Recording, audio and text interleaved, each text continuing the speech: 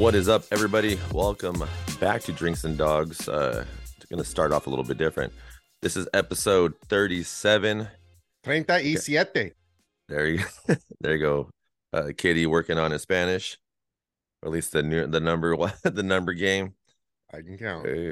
So, as usual, you got myself, monotone Mike Jones, and the voice of Drinks and Dogs. The voice of Drinks and Dogs, essentially, Katie Matthews.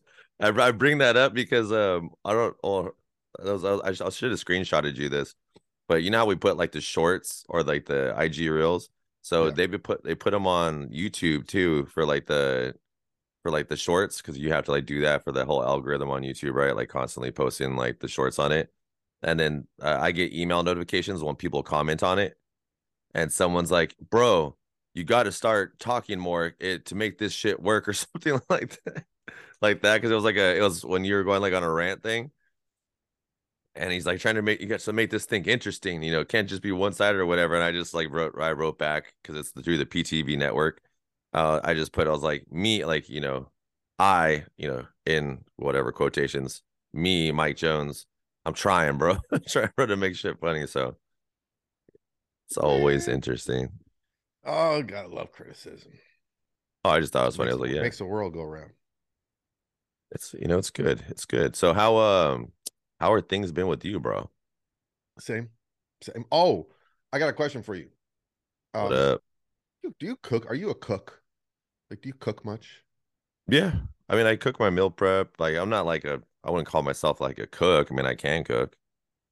Have you ever made something like you saw something, it caught your eye, you made it, and it was just like, whoa.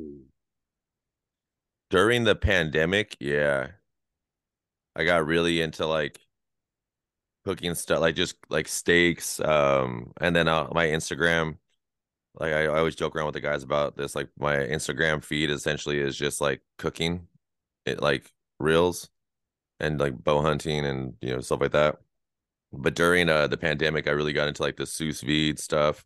So I was like, doing a lot of whatever what they call like reverse searing of steaks. And I actually didn't cook this last one, but Aaron, we got an air fryer.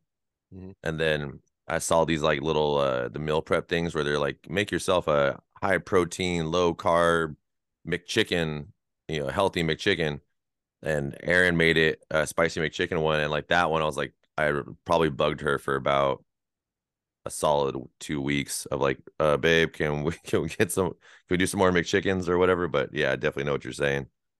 So, not too long ago, I went out, I bought a not sponsored by Blackstone Grill. Like, first off, game changer. Great, complete game changer. Is that like the flat ones? Yeah, it's like a flat top griddle. Yeah, it's not, excuse me, it's not a grill, it's a griddle. So it's a Okay. big slab of, like griddle, like if you were to go to Waffle House and where they're cooking everything. Um, so I bought one of those, just like I said, game changer. Then I got into, and it was interesting because I was having a fun chat with Howard Young about this, um, because he discovered the beauty of the smash burger, of making your own smash burger. Now, are you familiar with what a smash burger is versus a regular hamburger? Yes, very Okay. much so. I follow Juicy Burgers on Instagram. Shout out to So them. him and I have had some interesting chats, kind of exchanging like little ideas. Well, so I've been making smash burgers. Well, then the other day, one of my clients, she always shares, she's always cooking stuff, right? And so she shared this post of smash burger street tacos. Ooh. Oh, you see, yeah. Dude, I didn't even do it to the full extent of what was done in the video, the instructional. I just kind of like threw together my version of it first try. They came out so good that right before this episode, and that's what brought this up because I'm like still sucking pieces out of my teeth. right before this episode, I just slammed two of them out of the refrigerator ice cold. I didn't even heat them up. They were Dang. so good. I just crushed them cold. I just get like a little tortilla, and now I'll probably play with the idea and like because I bought flour ones. I said, let's just make it good. Never mind health. Now I'll look for some like non-flour based, like try the corn or try to like some of my own. I've made some like carnivore bread in the past, which is actually made Okay. out of like eggs and shredded chicken breast, and you can make like tortillas out of chicken breast and egg. Dude, send me that recipe. That sounds super interesting to me. Yeah, I got it from. There's a great book um by Paul Saladino, who love him, hate him, you know, Yeah. he's gotten very he's gotten out there a bit from where he started. Mm. I just credit that to he's playing with social media and he's building a name. But some a lot of what he says, you know, hey, I don't throw babies out with bathwater. There's a lot of good stuff in what he talks about, but he made a carnivore cookbook and it's Nice. solid. You don't even have to be on the carnivore diet. If you just want to eat more meat, like get really good recipes and good ideas for how to get creative with meat-based stuff and get away from flours and grains, like Yeah. it's a great cookbook to have on hand. Totally, totally vouch for that cookbook. But in it, there's different types of bread type things you can make out of chicken breast. Another one is pork rinds. Now I Okay. love pork rinds. If you get some really good pork rinds and then you put them in a food processor, it makes like pork rind flour. You can imagine a dry pork rind put through a food processor. It's like dust, Yeah. right? Well, you throw egg in that, and what do you have? You got a batter. Yeah, easy enough. Yeah, and I mean, I've made pork rind pancakes before, which was awesome with a little bit of honey on it. Like I've made pork rind pancakes with like a blueberry compote or compote, whatever that is, like a little I know what you're talking smidgen about. maple. Yeah, like Yeah. you take the berries, you put them in like a saucepan, you reduce them, and then you put some like I used a little bit of maple syrup actually, like pure maple syrup, a little splash of that in there, and made like a blueberry compote and put that over top of the pork rind pancakes. Like dude, but anyway, yeah. Smash burger street tacos, that's what's up with me. And I'm feeling very satiated at the moment as I sip on my espresso. Do you notice that the when you go through like healthy, I don't want to use the word kicks, but like when you start pushing like you start getting really healthy, you're working out consistently, you're focused on your diet, that you start to get more infatuated with like cooking food, specific foods or looking at foods. Like You it's have one to. of the things, yeah, it's always like that's something that's always happened. Anytime I've gotten like I go through like the spurts of like, all right, cool. Like, it's usually when I'm not injured or something like that. I'm like, all right, we're working out, we're trying to maximize all the different physical things I'm working on, and I get super geeked out on just like food, and I start just cooking like random stuff. So I'm looking up I'm gonna start looking up carnivore bread, and I got a bag of epic pork rinds uh in my pantry right now. So about to chop some of that up in our little food processor and see how that Dude, I'm goes. all about the food processor and like when you make some chicken breast and chicken breast, like I'm not a big fan of chicken breast literally the day after you cook it. It gets a funky kind of unique flavor to it. It's not bad. It's just it's like day old chicken. Yeah. Um, and I mean, I can choke it down for a little bit because I usually put it in the Instapot and shred it. But um, if I have some breast, like whole breasts that are just like they're getting dry, dude, I throw them bad boys in the food processor with a little bit of avocado mayo and some onions and some relish or pickle. Dude, you can make it's like the food processor just brings everything back to life. There you go. So the first part of Drinks and Dogs is sponsored by food processors and cookbooks. Dude, have you ever had a chicken shake? No, no. Okay, so there's this bodybuilder. I can't remember Seth Feroci. Seth Feroci, whatever. He's got a great YouTube channel. Like entertaining, very entertaining. Um, he I found this through him, like when he was competing. you know, they're they're consuming stupid Yeah. amounts of food. Like, I don't understand. I could never, like, no. And one of the ways he would get, like, he would hit his protein numbers is he takes cooked chicken breast and puts it in the blender. Uh, Yeah. I and, don't know. and and mixes it with like water. And I did it one time, and I mean, I made it like I was making a real dinner, like it was chicken breast. I actually used some chicken broth and a little bit of water, salt, pepper, and some like a mustard based sauce. I put it all in the blender and got like one of those big like milkshake straws and just pounded it down. Dude, if I ever break my jaw and have my mouth wired shut, I will hit my protein macros. I will. Is It's it not doable that bad. though? It's doable. It's doable. It's Okay. absolutely okay. So the thing is it's like so many things. It's like mental. It's mental. Like you're saying, like instantly when I said it, dude, you kind of made a face. You were "Ugh." Yep. Because the like drinking chicken, drink chicken. Those two words instantly create in like almost an aversive response. Like, ooh, you don't drink chicken, you chew it.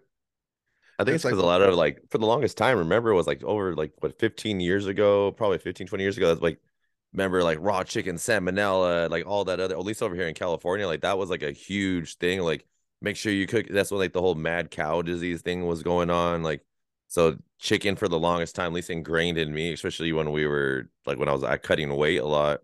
You're constantly eating lean meats like chicken and turkey and like that raw chicken thought process was always like salmonella or like diseases or you're gonna end up getting sick or some shit like that. So to me already when you say that I'm like, well, just wait to ooh, clarify, the chicken is cooked.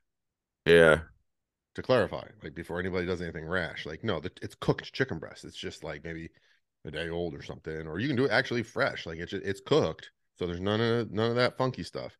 But yeah, once you get past the fact that you're drinking chicken, I mean, think about it. People that do have like issues with their jaw or mouth or have surgery, yeah, they have to do that stuff.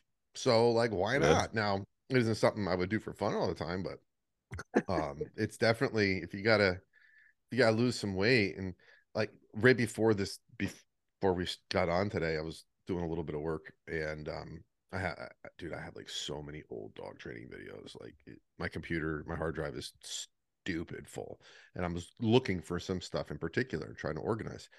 And you ever go back through old stuff, and then you find, whether it's video or photo of yourself when you looked a lot better or when you were in a lot better shape. Like I just had one of those moments. It was only 3 years ago. And I was like, and I'm looking at I'm like watching this video and I'm talking and I'm like, I don't even wear that t-shirt anymore because it's pretty embarrassing when I put it on. Like the sleeves are loose and the belly's tight. And I'm like, and here I'm looking at this video, I'm like all jacked. I'm like, dang, I looked like that. It was only 3 years ago. Oh man, I need to make a chicken shake. It's funny that you brought that up because I was going through our YouTube page this what is today, Tuesday, last week, end of last week, and I was going through it and we take a lot of the stuff off of it or it's no longer publicly like shown, right?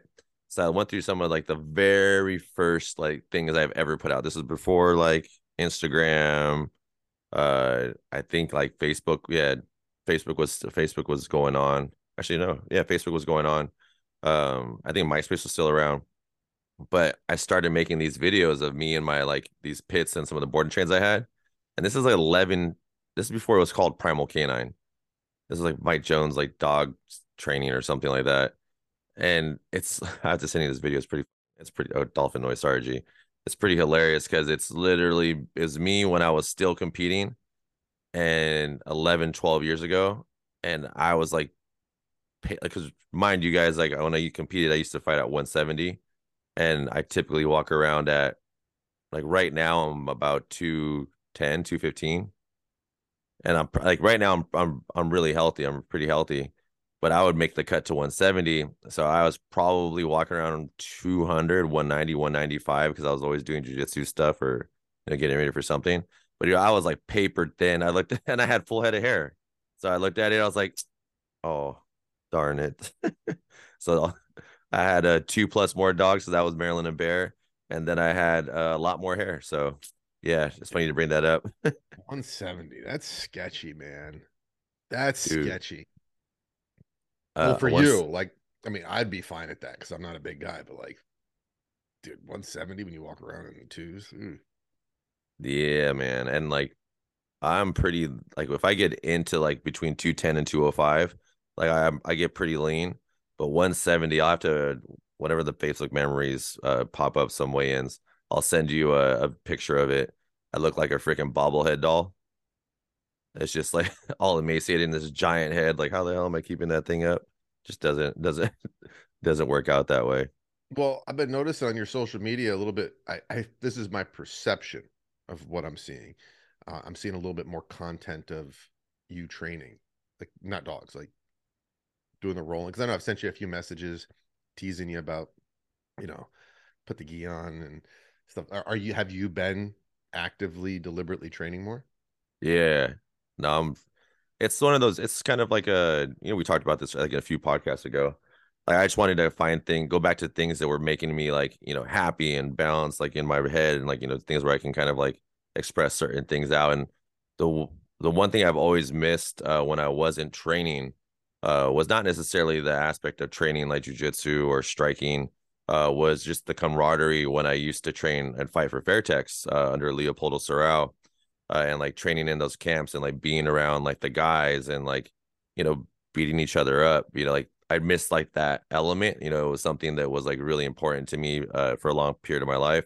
And when I got away from it, I started noticing different things where it irritate me a little bit different. I'd be a lot more short temper, like just like elements of it. So I'd always trickle it in here and there, and then Yeah. find yeah, and then finally like around like or like this after I got done with that freaking mental breakdown I had at the end of the year and the injuries, I was like, you know what, man? I was like, I gotta stop playing this game of like, maybe I don't need to do it all the time, and like maybe I'll just kind of trickle in here or there. I was like, I'm just gonna just dedicate going back to just doing this and keeping it a part of my normal daily or my weekly staple and kind of like an anchor. So I'm back to training. I train with Leopoldo, and Coach Carlos every Monday. We do a list yesterday. We did like 7 rounds, 6-minute rounds of rolling no gi, your favorite, and then 6-minute rounds of boxing and Muay Thai. But I'm much happier when I get to hit things and choke people. So it's I'm definitely back, and I don't see myself leaving it anytime soon because aggressive Mike is a happy Mike, I guess you can say. See, and for me, I get the same result, but for a different reason. Like What is for me, the stress relief isn't the application of violence. For me, the stress relief is the problem solving involved in someone projecting violence upon me. Or not, I mean, I shouldn't even call it violence because that's a whole, we've talked about that back in season one. yeah, Like, I don't consider, and this is just me in my vernacular, I don't consider most of what we do in grappling to be violent. Um, it can be if we change the rules, but I think a lot of just what is, aggressive cuddling. yeah, I just think it's because of my experiences with certain individuals who have taught me about like what real violence is, Yeah, and then my own personal experiences with violence, and like, oh, yeah, that's not what we're doing in jujitsu. But what what I get out of it is the massive amount of problem solving that is taking place. Another reason why I'd prefer gi. And for those who don't know, when we're talking about gi, no gi, gi is like the big, heavy pajamas made of like a linen cotton material that it doesn't rip. It's heavy as heck. It's very yeah. durable. You can either wear that or you go no gi, which is like whatever. There's nothing to hold on to. Um, it's another. I Besides mean, there's sweaty men. besides sweaty men. Um, there's a list of reasons why I prefer gi, especially Yeah. now as I get older. But one of the main reasons that I've always preferred gi was I found it to be so much more of chess.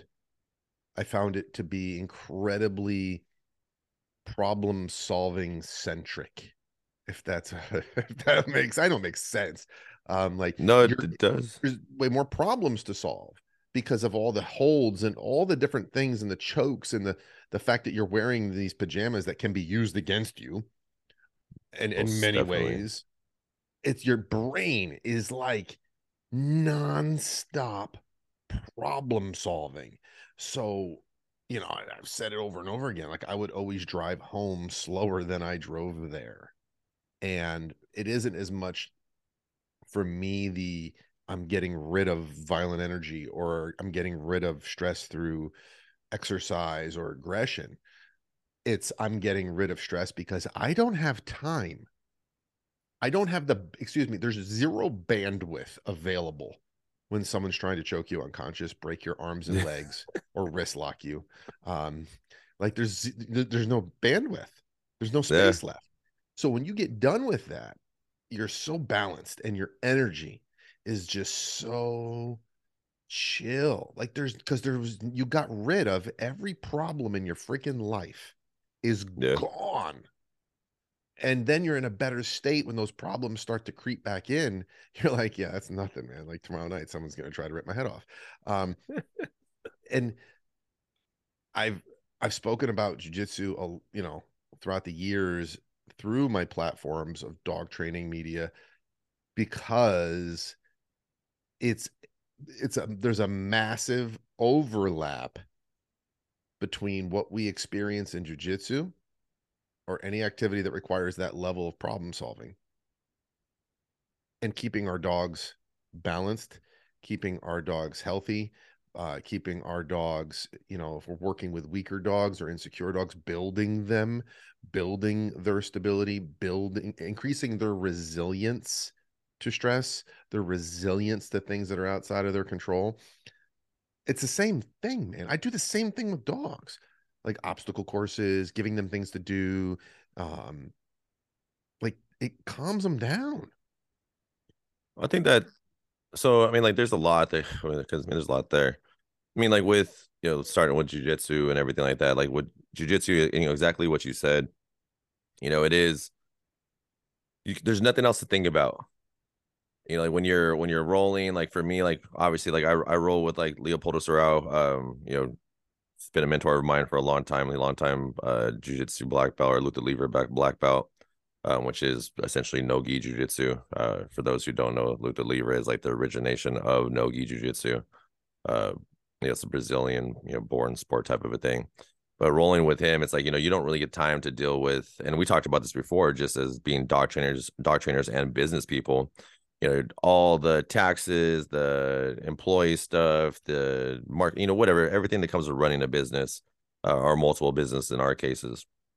It all fades away because you're trying to not get a limb or uh, broken off or choked out by a large sweaty man man or someone who's way more talented in the art of grappling. So you're problem solving, you're focusing, and you're using a lot of physical strength. For me, it checks a lot of boxes off when we're doing that. Now we'll kind of sidetrack here, but my funny story, uh Katie, when I first put a gi on, so I'd already been training, let's see, 6 years, 5 years, 5 years with Leo at Fairtex, and just I never put a gi on before this with Leo, just in Nogi doing luta libre stuff. I moved further south from where Fairtex was, or no, Fairtex was gone, so they're in San Francisco. So I was in San Jose, and I went to a gym called Heroes, ran by Professor Alan Marquise, more commonly known as Gumby. He started the brand OTM on the mat. So he was one of the original founders of OTM, and he started a club called, or the gym called Heroes. So I heard really good things about Gumby's gym, all that other stuff. So I went in there, and it's all for me, coming from Nogi and coming from Fairtex, where it's all large guys. Like I was one of the smallest guys in Fairtex, in our jujitsu on the mat, and there's 15 of us, like 15 of the team at that time, and I was one of the smallest guys there, and it's everything smash. You know, new guy comes in at the gym at Vertex. Leo's like looks at you, gives you the look like, all right, you're gonna smash him. You know, it was that type of atmosphere, you know, that we were a part of, right? Lots of pressure, everything like that. So I go, you know, I try to, you know, obviously went in open minded, gonna be humble about, you know, things. And, you know, I started over, you know, I never done gi before. So I started over. I told them, I was like, y'all wear a white belt. It's fine. You know, put the white belt on, go in there. Didn't talk about any of the stuff that I'd done before. Then, you know, you start going in and you do what you do in no-gi, which is usually smash and pass, a lot of pressure techniques, things of that nature. And I started finding myself getting caught in like positions like I'm passing through a half guard into side control. Next thing you know, I'm getting choked. So then I'm like trying to grab a hold of something. So I'm like, what the hell's going on? Pulling like the freaking like collar back. I'm like, I had to like reset myself. And I just, you know, I'm known for like guillotines. You know, that's why I have a tattoo on my arm. So like I just started going into guillotines in like survival mode.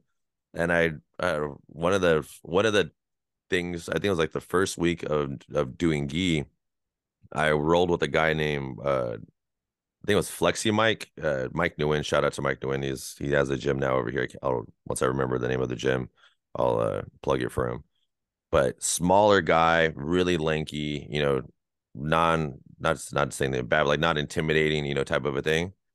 Dude, in 5 minutes, this dude tapped me like 10 times. Just with my own equipment too. Like I'm pretty positive I got tapped by my own belt at one point in time, or something like that. But at that point, I had a whole new. Not that I didn't appreciate, you know, geeks. Obviously, like it wasn't like, oh, you know, geese lower than no gi. It's like it just was different things, and it was just one of those things where I was like, dang, I was like, there's a whole level of technique that comes with this. That in my opinion, utilizing both, because even after, you know, I trained at Heroes for a while, and then I opened a gym with my ex brother-in-law, Arash Dibazar, who was a black belt under Batata.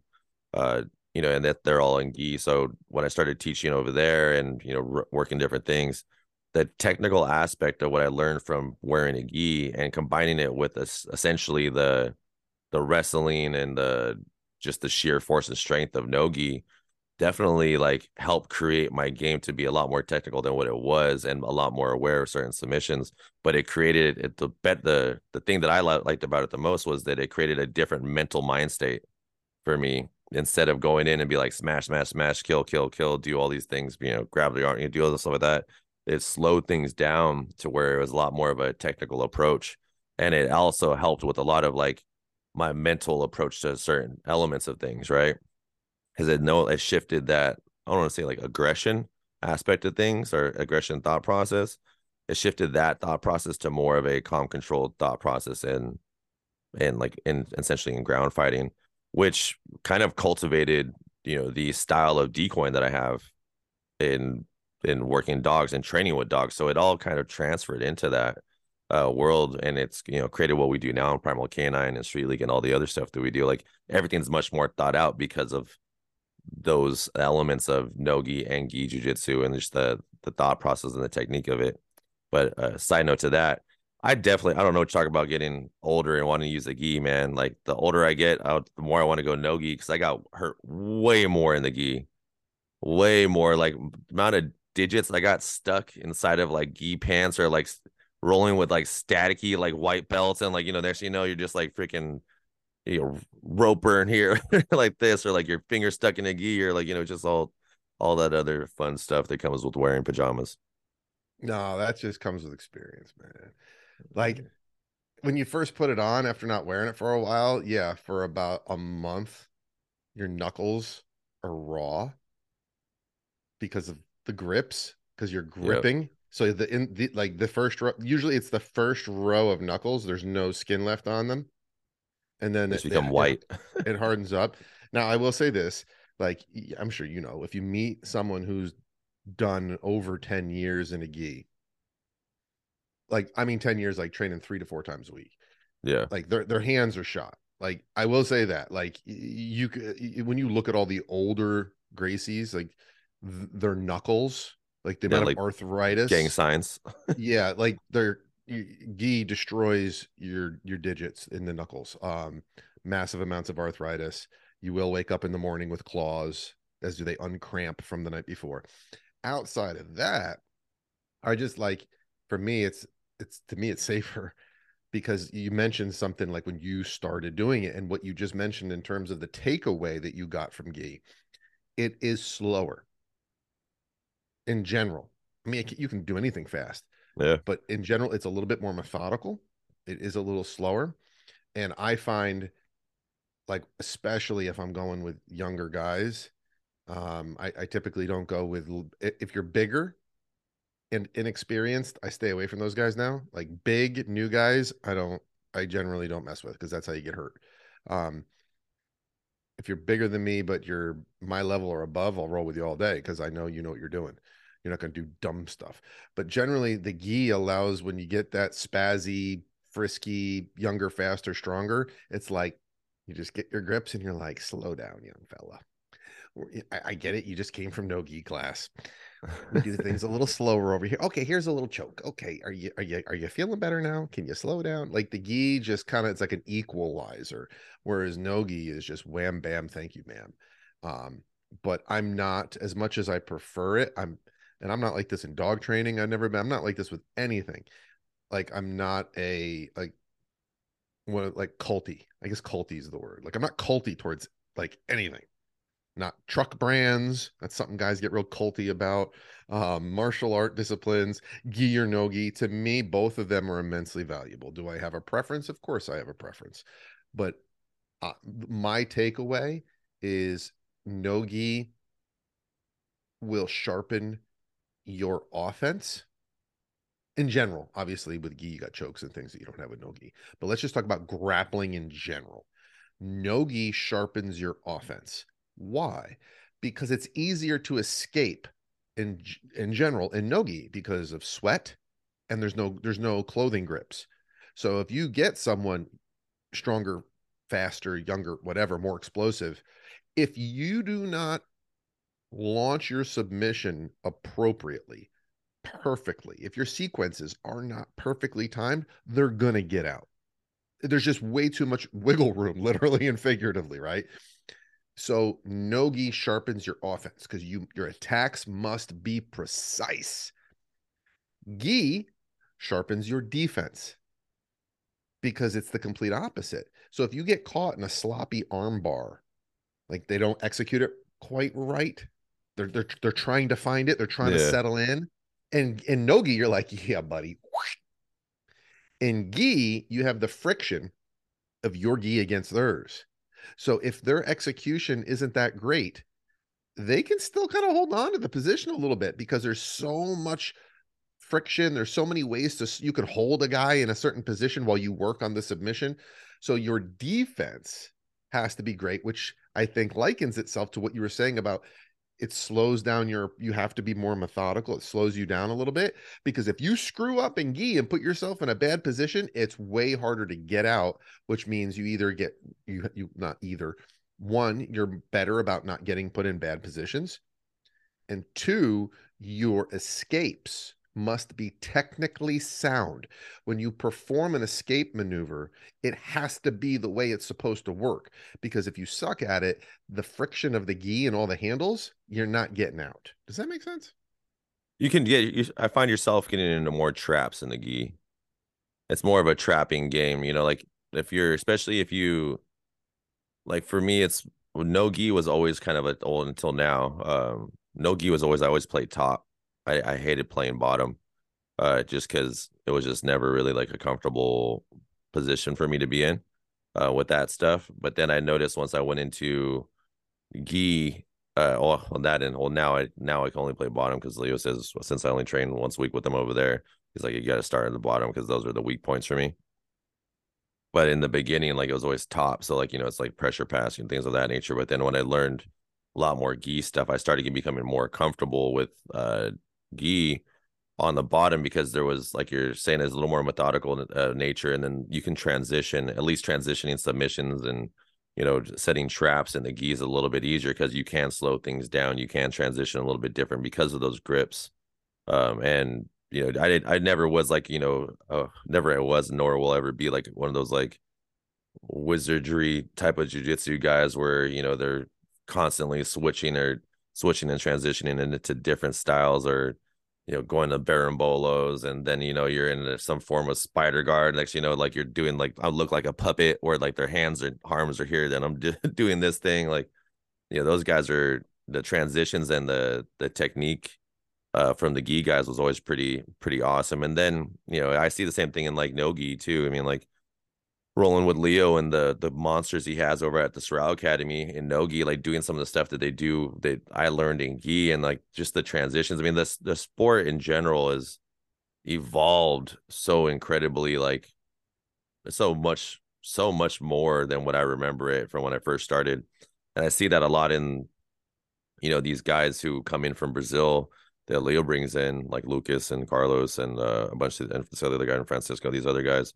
I mean, like just the technique, the technical aspect of it. I think it is from a culmination of, everyone is now because before, with gi and no gi and the whole Creonte thing, before and I think that I see this in dog training too, the transition. And I kind of see the comparisons, and some of it is that there was kind of like more of a culty thought process, like to where you like what you're talking about, where it's like no gi this or luta libre versus jujitsu and all these other issues that were coming into it. And now seeing, and I credit this a little bit to social media, is now seeing where the everyone kind of is working together. There isn't this Creonte thought process where if you go train in another gym, you're a Creonte, which is like a trader, and then you can only train with your group of guys, and like that's it. But I've seen this, the transitions, the thing becoming a lot more evident. The success of the transitions become a lot more evident in jujitsu nowadays with some of these like newer guys and everything like that too. Because I mean, I see it in the guys that I train with all the time, and next thing you know, I'm like, these dudes are a little bit smaller than me, and next thing you know, I'm like, I'm dolphin noise. I'm getting rolled around, and somehow someone has my back when I was just on top a second ago, or and I'm between my legs, and now I'm in like some form of like ankle lock or knee bar or heel hook just from the certain things. But just the you see it, like I said, you kind of see it in dog trainer too, like where you have more talk, more different styles of training becoming combined into one, which is like formulated all this new stuff and not new stuff, but new styles, I guess you would say. Well, you just said something that just made me think of something where there's an incredibly interesting parallel between the two, right? And so I came up in Brazilian Jiu-Jitsu, which, I started under one of Hoist Gracie's first black belts. It was very traditional. This is in 2005. At the time, anything other than a straight knee bar or an ankle lock, an Achilles lock, anything other than that was frowned upon. Not officially, but it was just kind of like, why are you messing with feet? Why are you messing with the feet? Oh, you're one of those guys. And it was a social thing, right? It was a Yeah. social cultural thing. We're messing with feet and doing all the leg locks was just ugh. Meanwhile, are you familiar with catch wrestling? Yeah. Meanwhile, the catch wrestlers, aka pain wrestling, I got to learn catch wrestling from Carl Malenko. Um, one of the original Malenko brothers, like trained under Carl Gotch. Like Carl Gotch lived with them. It's as pure catch as catch can as you can get. And that's who I got to learn some catch wrestling from. Meanwhile, those guys are absolute savages in everything they do in grappling, including the feet. And I had a buddy of mine who at the time was training with Carl regularly. I wasn't at that point. And people would kind of like, yeah, like they threw some shade at him. Now, mind you, he's tapping him out nonstop with footlocks, all different types of footlocks. Fast forward about 15 years. Ever heard of Ryan Gordon? Uh, Like, like all of a sudden, be, messing with the feet didn't just become cool. It's like upset, like people are obsessed with the feet. And some of the same people obsessed with leg locks now were the same ones throwing shade back then. Now, let's look at dog training. There are certain, nothing's new. There Yeah. are things that people have been doing forever. Let someone popular do it, or someone with a little bit of social clout, and all of a sudden it's, oh my god, that's so cool. And that it's like, dude, that's been like, people have been doing that forever. Like, that's not new. Like, what are you Yeah. talking about? Wait, didn't you make fun of that like 10 years ago? I think I got the post, I got the screenshot. Like, it's interesting, to kind of look at dogs and what we do in that context, and see the similarities. But I don't think that's special. And what I mean by that is, I think when we look at all these different topics, and that's why we talk about everything here, everything, Yeah. there's overlap in life. Yeah. In life, there's so many things, because it's about, you guys always hear me talking about principle over method. Like, if we understand the why behind things, it unlocks so many doors, not just in the application of methods, but in understanding things. Something you said earlier that I was processing, because I always have like a million things going on in my head at one time. You're talking about top and bottom game, right? Well, I'm the opposite. I was this, I got very comfortable very early on with guard. And that's why I got pretty pretty damn good at sweeps, because I was always playing from the bottom, to the point where, to me, rather than face the challenge of starting right off the bat and getting top position, I took the I took the easy way out. Full transparency. Like, I took the easy way out for me. At that time, I was 150 pounds, if you can believe that. Um, I was the smallest guy at one point, then the second smallest guy in my gym. And it was just easier to just pull guard and then sweep them. We're tapping from the bottom. And I got really good at that. Then when I had some real life encounters, or I had some situations that were play but with no rules, I was getting the shit kicked out of me. Like, it was just, it was brutal. We we if we experience some level of perceived success as a result of a path we've chosen, it can blind us to where that path will lead us. And Yeah. it can set us up for, like, you know, fast forward 15 years, even though I'm not training like at all right now, like, when I do get on the mat, like, I'm not pulling guard anymore. Like, everything I'm doing is, no, you take the hard way, dude, because it's going to pay off. Like, nope, you got to get on top. You got to do this. You got to do this. Stop relying on these things that work in very specific contexts, but don't have a broader application. Now, let's talk about dogs. And this is for all you dog trainers. Well, no, this is for everybody. This applies to pet owners, even competitive handlers. Um, but something I've been speaking about lately, and for those who don't know, I work with dog trainers now, like, a lot more, helping them with their business, not just the dog training part, but understanding the nature of their business and how to be an entrepreneur. So there's always some interesting conversations when it comes to sales. And especially when you start talking about prices, something that a lot of trainers struggle with is pricing themselves appropriately and fairly. Many people undervalue. They price too low. You start talking to them and dig it in. Well, why haven't you raised your prices? Why haven't you? And it all comes back to the same thing. Well, they're scared of not getting the sale. They're scared of not getting the client. So rather, that's me pulling guard, Yeah. right? Like, I That's experienced this. that's you This is butt my safe scooting. spot. Yes. Yes. Like, this is my little safe spot. This is where I have perceived a certain level of success. I'm getting what I want. I'm getting clients. I don't want to raise the price, well, because my sales skills are lacking, and that's a whole nother rabbit hole to get into the psychology of why people do that. Um, but it's like, okay, let's look at the big picture though. You're here because you're struggling. You have no personal life. You're taking on too many clients. You're overworked. You're overstressed. because you have too many clients. If you're that booked, then you need to raise your prices. Yep. And look at where this has gotten you. This mindset of this is like the sweet spot. This is where I'm comfortable. But yeah, but look at where it's gotten you. You're miserable.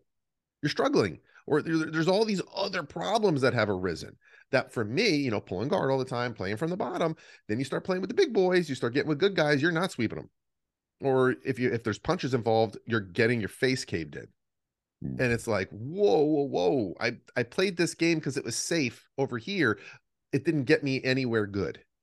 And that's where so many dog trainers are struggling is they didn't get the right instruction, they didn't get the right guidance, they didn't get the right coaching.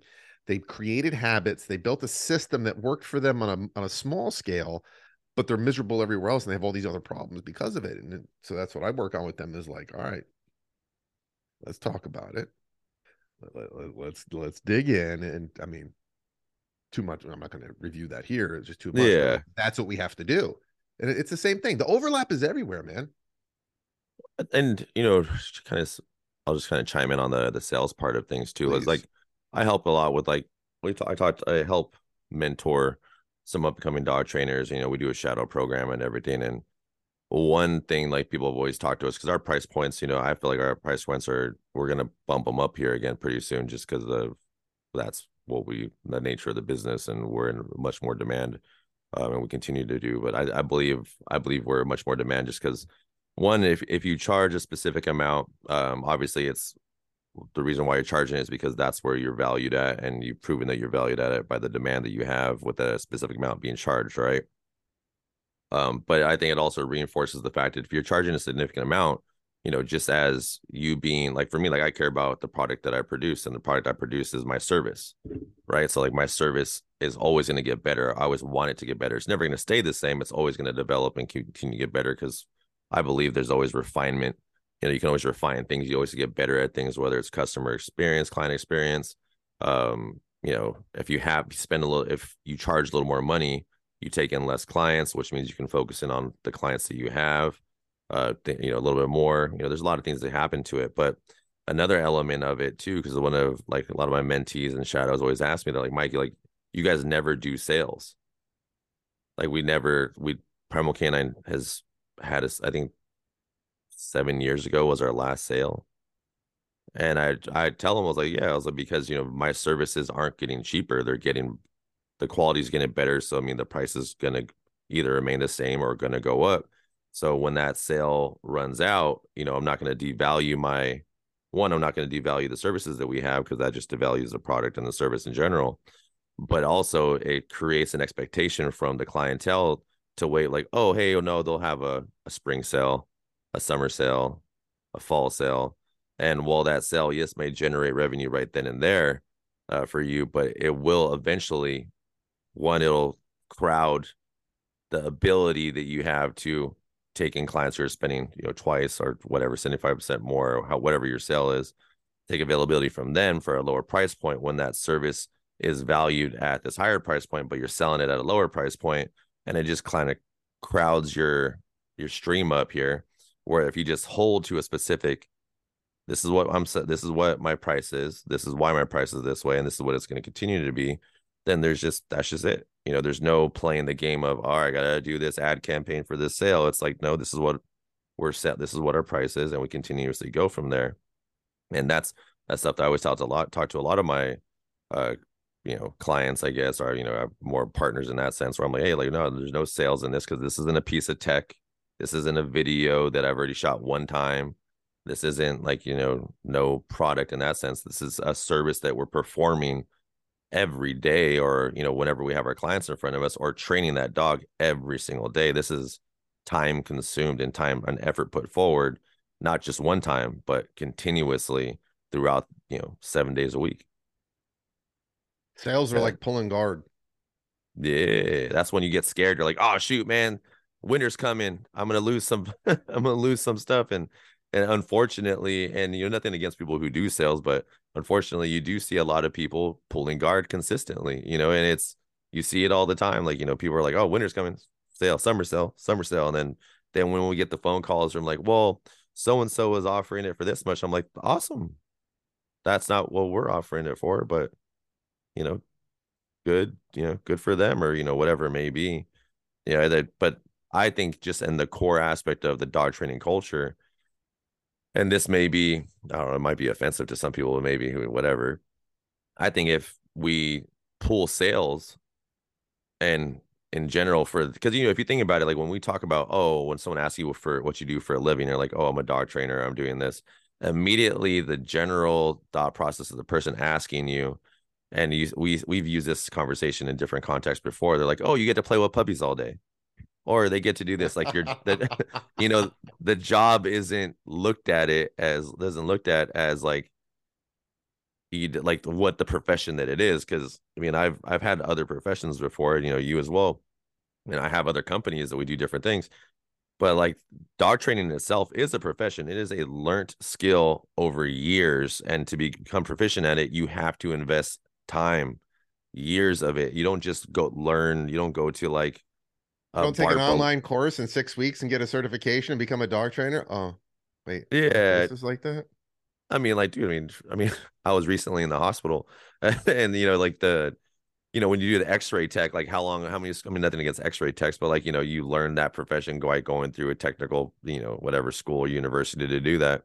Whereas being a dog trainer, you take a variety of different apprentices, you put your hands on leashes, you work for free for a long period of time to become proficient at it. And I see this, and I slowed down my own apprentices where I'm like, they're like, oh, well, now I can, I've went through this school, that school, I've caught this many dogs. Like they look at it at a cumulative amount of hours, like a number, right? Like I've done it for this many hours, so this much, on this. Like, no, I've been doing this dog training for, over close to 2 decades now. And like, I'm still refining things. I'm still, going through things. I'm still getting better and better and better. And like, that's one of the things, like, when going back to the original subject of it, imagine if as dog trainers, we never did sales and all we did was, you know, we get better, so prices get better. I think a lot of it, what it does is it creates a better community aspect for dog trainers, one, and two, it also creates a little more. And Katie, you're probably better with the words with this one, but I would say, create a little more of a premium or a positive uh, correlation to when you go, oh, my profession is dog training. Like my perfect, like what I do for a living is dog training. So it's not like, oh, you get to play with puppies. It's like more viewed as what I think it should be.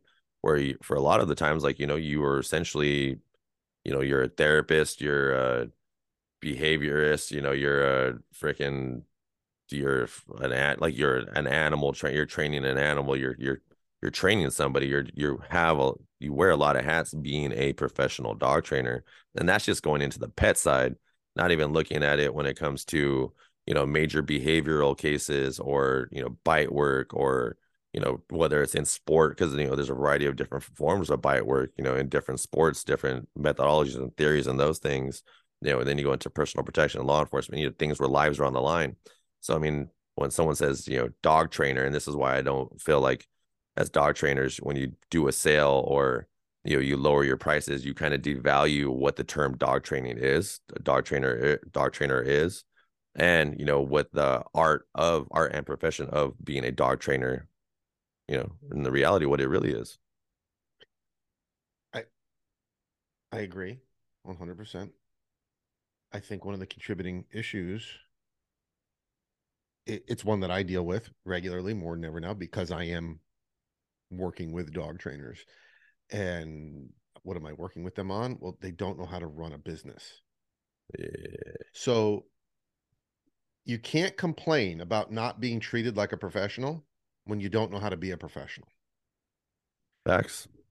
I mean, that's a mic drop moment right there. I'll say it myself. I'll take the mic off. I'll throw it on the ground. You can't complain about not being treated like a professional when you don't know how to be a professional. And there will be people who will get all like, oh, what do you mean? Oh, how dare you? No, like, let's call it what it is. You're taking phone calls all night long. You're not setting appropriate boundaries with clients. You're dealing with all kinds of problems in your business that are totally avoidable because you just don't know how to run a business. Well, that contributes to it. So everyone who sees you, that's going to contribute to their perception of what a dog trainer is. Someone who's good with animals, they play with puppies. and they're frazzled, they're stressed out, they're all these things that we don't typically associate with being professional. Like a professional has their shit together.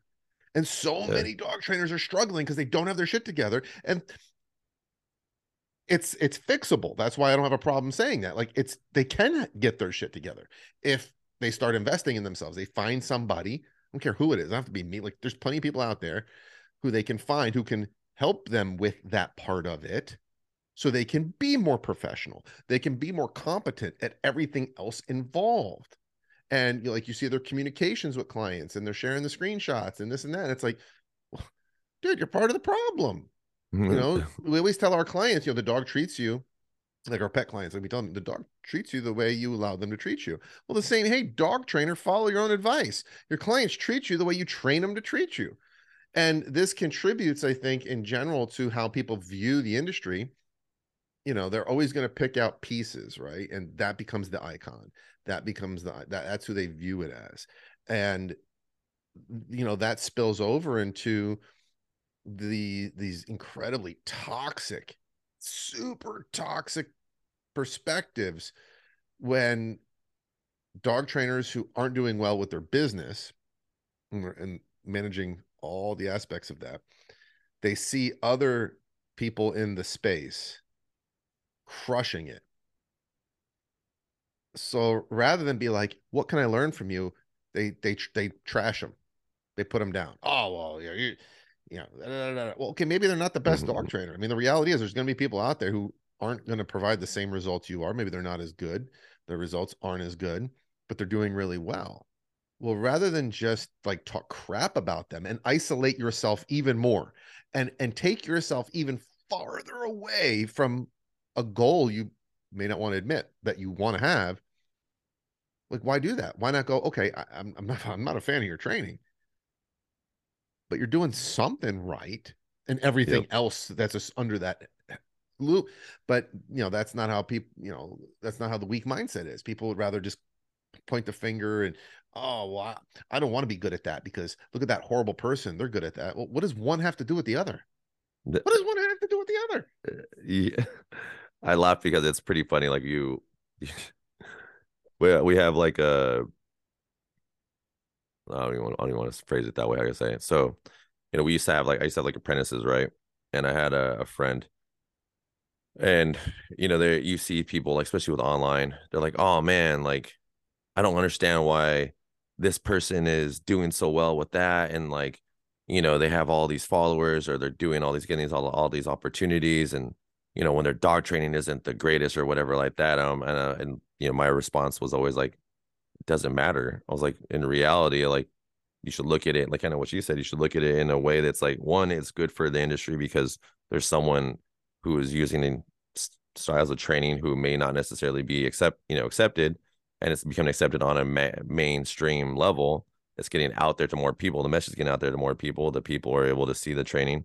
And if anything, it should be a focal point on, okay, cool. Like if I like these things and I want those things that this person has and I want other stuff, then you should start focusing on let's say the deficits that you have. Maybe in some cases, like for me in jujitsu, the bottom game that like I work on consistently, to improve on. Maybe you should work on your bottom game. Maybe you should work on your top game. Maybe you should work on developing these things that you see that obviously make you feel jealous about this person, in order to bring this up to me. Maybe you should focus on those aspect of things, because it's easy to point out small things when you're trying not to look at your own flaws. It's easy to be like, well, this person sucks at this because I don't want to look at I suck at that. Like I'm not doing those things. It's pretty interesting. But I think like if you look at when I look at it in the industry and I look at it as in dog training, like I look at opportunities or just opportunities to do things. Like when I I'm gonna shamelessly plug something right now, but I have two new products. I have two new products that are dropping this week or next week. So I remember I'll start with the first one. So I have this brand, and this is ironic that I'm wearing it. But Omerta. So I partnered with Omerta a year and a half ago. I don't really we collaborate on a few shirts, and I have another shirt dropping this week. Well, already the commercial should drop this week, and I think they're going to be ready for fulfill it by next week or maybe the end of this week. But I remember when I got with that brand and Primal Canine at the time, what we were doing, I believe we were the first ones to ever team up with a streetwear brand that had no connections to the dog world, and we produced like the Pack Life shirt, and this new shirt's called Pack Life. It says Pack Life only. I'll send you the commercial later, Katie, so you can check it out before it goes out there. But I remember talking to some of the guys like in our camp. They're like, well, what? They're like, immediately it goes to like, well, what do they, why do they want to work with you? Like, what, like, it was like, not like, oh, hey, cool. Like, great, like, that's awesome. Like, great that we're doing this. And they're like, oh, well, why would they want to work with you? And they're like, well, what's the point of that? It's not dog training. I was like, yeah, that's the whole point. It's not dog training. It's working with another brand that I like. I agree. It kind of aligns with who I am, like, or what the company, the culture that we have. And I was like, on the business aspect of things, it's progression towards a whole other group of people who may not even know dog training is like an actual thing, or their dogs may need dog training, or it's just a whole other market. Because as dog trainers, and I feel like this is probably the same thing in every other industry, you think of yourself in this bubble, you even, like you said earlier, in a comment, in reality of like a jujitsu and or in, forget what I don't know what the term is, but in terms of jujitsu, right? You're like, all right, like I pull guard here and it works out and really successful here in this one guard. But then you put that into real world aspects, in real world aspects where you can get punched in the face and it doesn't work out so well, right? So in dog training, you can look at yourself as just a dog trainer, and you only see yourself as a dog trainer. And that can be the problem when it comes to the business aspect, and growing your company, growing your self worth, your net worth, all the other things your company's worth. But if you look at it as dog training as a business and dog business in general, these business opportunities where you can branch out and work with something that's completely outside of the scope of dog training, it's only for the betterment of the dog training business, better for your business, and having the eyes to do that. And, a lot of it's just guts, because you never know. Like, a lot of people are afraid to take chances. Luckily, I'm not one of those people, as you can tell, Katie. So when we took the chance to do this partnership with our merchant for the first one, now we're on freaking shirt number 4. We're on shirt number 4 with them, and this is the one I'm actually the most excited about. We branched out, and in reverse, Ray Allen kind of did the same thing with me. When Ray Allen was switching their branding, and kind of switching their marketing, or shifting their marketing over, Matt Wilson hit me in the DMs, and ever since then we have another product. This is my other shameless plug. Another product dropping, I believe. Well, we shoot the commercial today, and I already have stock. I'll have stock of it by the end of the week, and it's the Incog shirt. So that's another product out there. But they did another aspect. They went from this is Ray Allen. We've been training dog. We've been making dog gear before there was dog training. That whole thought process, to now doing the collaborations they've done with Primal Canine and myself, with what they've been doing with some of our other mutual friends, and expanding and becoming more of the culture. If you notice, what the job that Matt Wilson has done, he's done a great job over there with them. And I think like that's one of like the cool parts about it. It's like focusing, not nitpicking at other people for the little things that you may be just being not self-reflecting, and you see something that you're lacking in, and you see someone else is strong in, and you want to pick on that, versus be like, hey, I need to get better at it. But okay, like that was a weak point of mine. Now let's just get better and get better all together, type of a thing. But yeah, shameless plug. Our Merta Pack Life only drop coming soon, and Incog shirt coming soon. So with Ray I'm Allen. looking forward to seeing it. Yeah, everything you said, man, spot on. People need to, hopefully some people are watching this one and like doing some thinking. Like, does everything you just said. You had a moment there, Mike. It was awesome. I had my KD moment. Proud of you. Shout out to you, YouTube guy. I said some talking stuff. Spot on, man. Like, I don't even have anything to add to that, because I know what he said, what that guy said. There you go. Well, on that note, let's wrap it up here. Katie's finishing his espresso. Yeah, end About on to go let's eat end some. on that. And now what? So huge shout out to our sponsors, our sponsor, Ray Allen, rayallen.com/K9SL. Use the Primal 10 code for additional discounts. And Katie, let people, like, so you brought up your program that you're working on, or that you're doing right now too. How can people, let's say they want help on their business, Yep. They want to get better, not even just better at business, just better in general as a person and everything like that. Become that professional. How do they get a hold of you? How do they reach out to you for that? The easiest way is going to be through Instagram at KD Matthews 1T. Absolute easiest way. You can always go to my website, Socratic K9. K9 is spelled out. Fill out the contact page there. I'm all over Facebook. You can find me there as well, but definitely Instagram. If you're not already following me, at least click the follow button and shoot me a DM. My assistant goes through all of those for me and the message requests, and I'll get back to you. Awesome. Highly suggest you guys doing that if you need any help with that stuff. So again, thank you, brother. Always Thank fun you. doing these talks and getting more of this 97. stuff out there. And then we're on to the next one here next week. Awesome. Thanks, All right, buddy. brother. Have a good day. The rest of you too.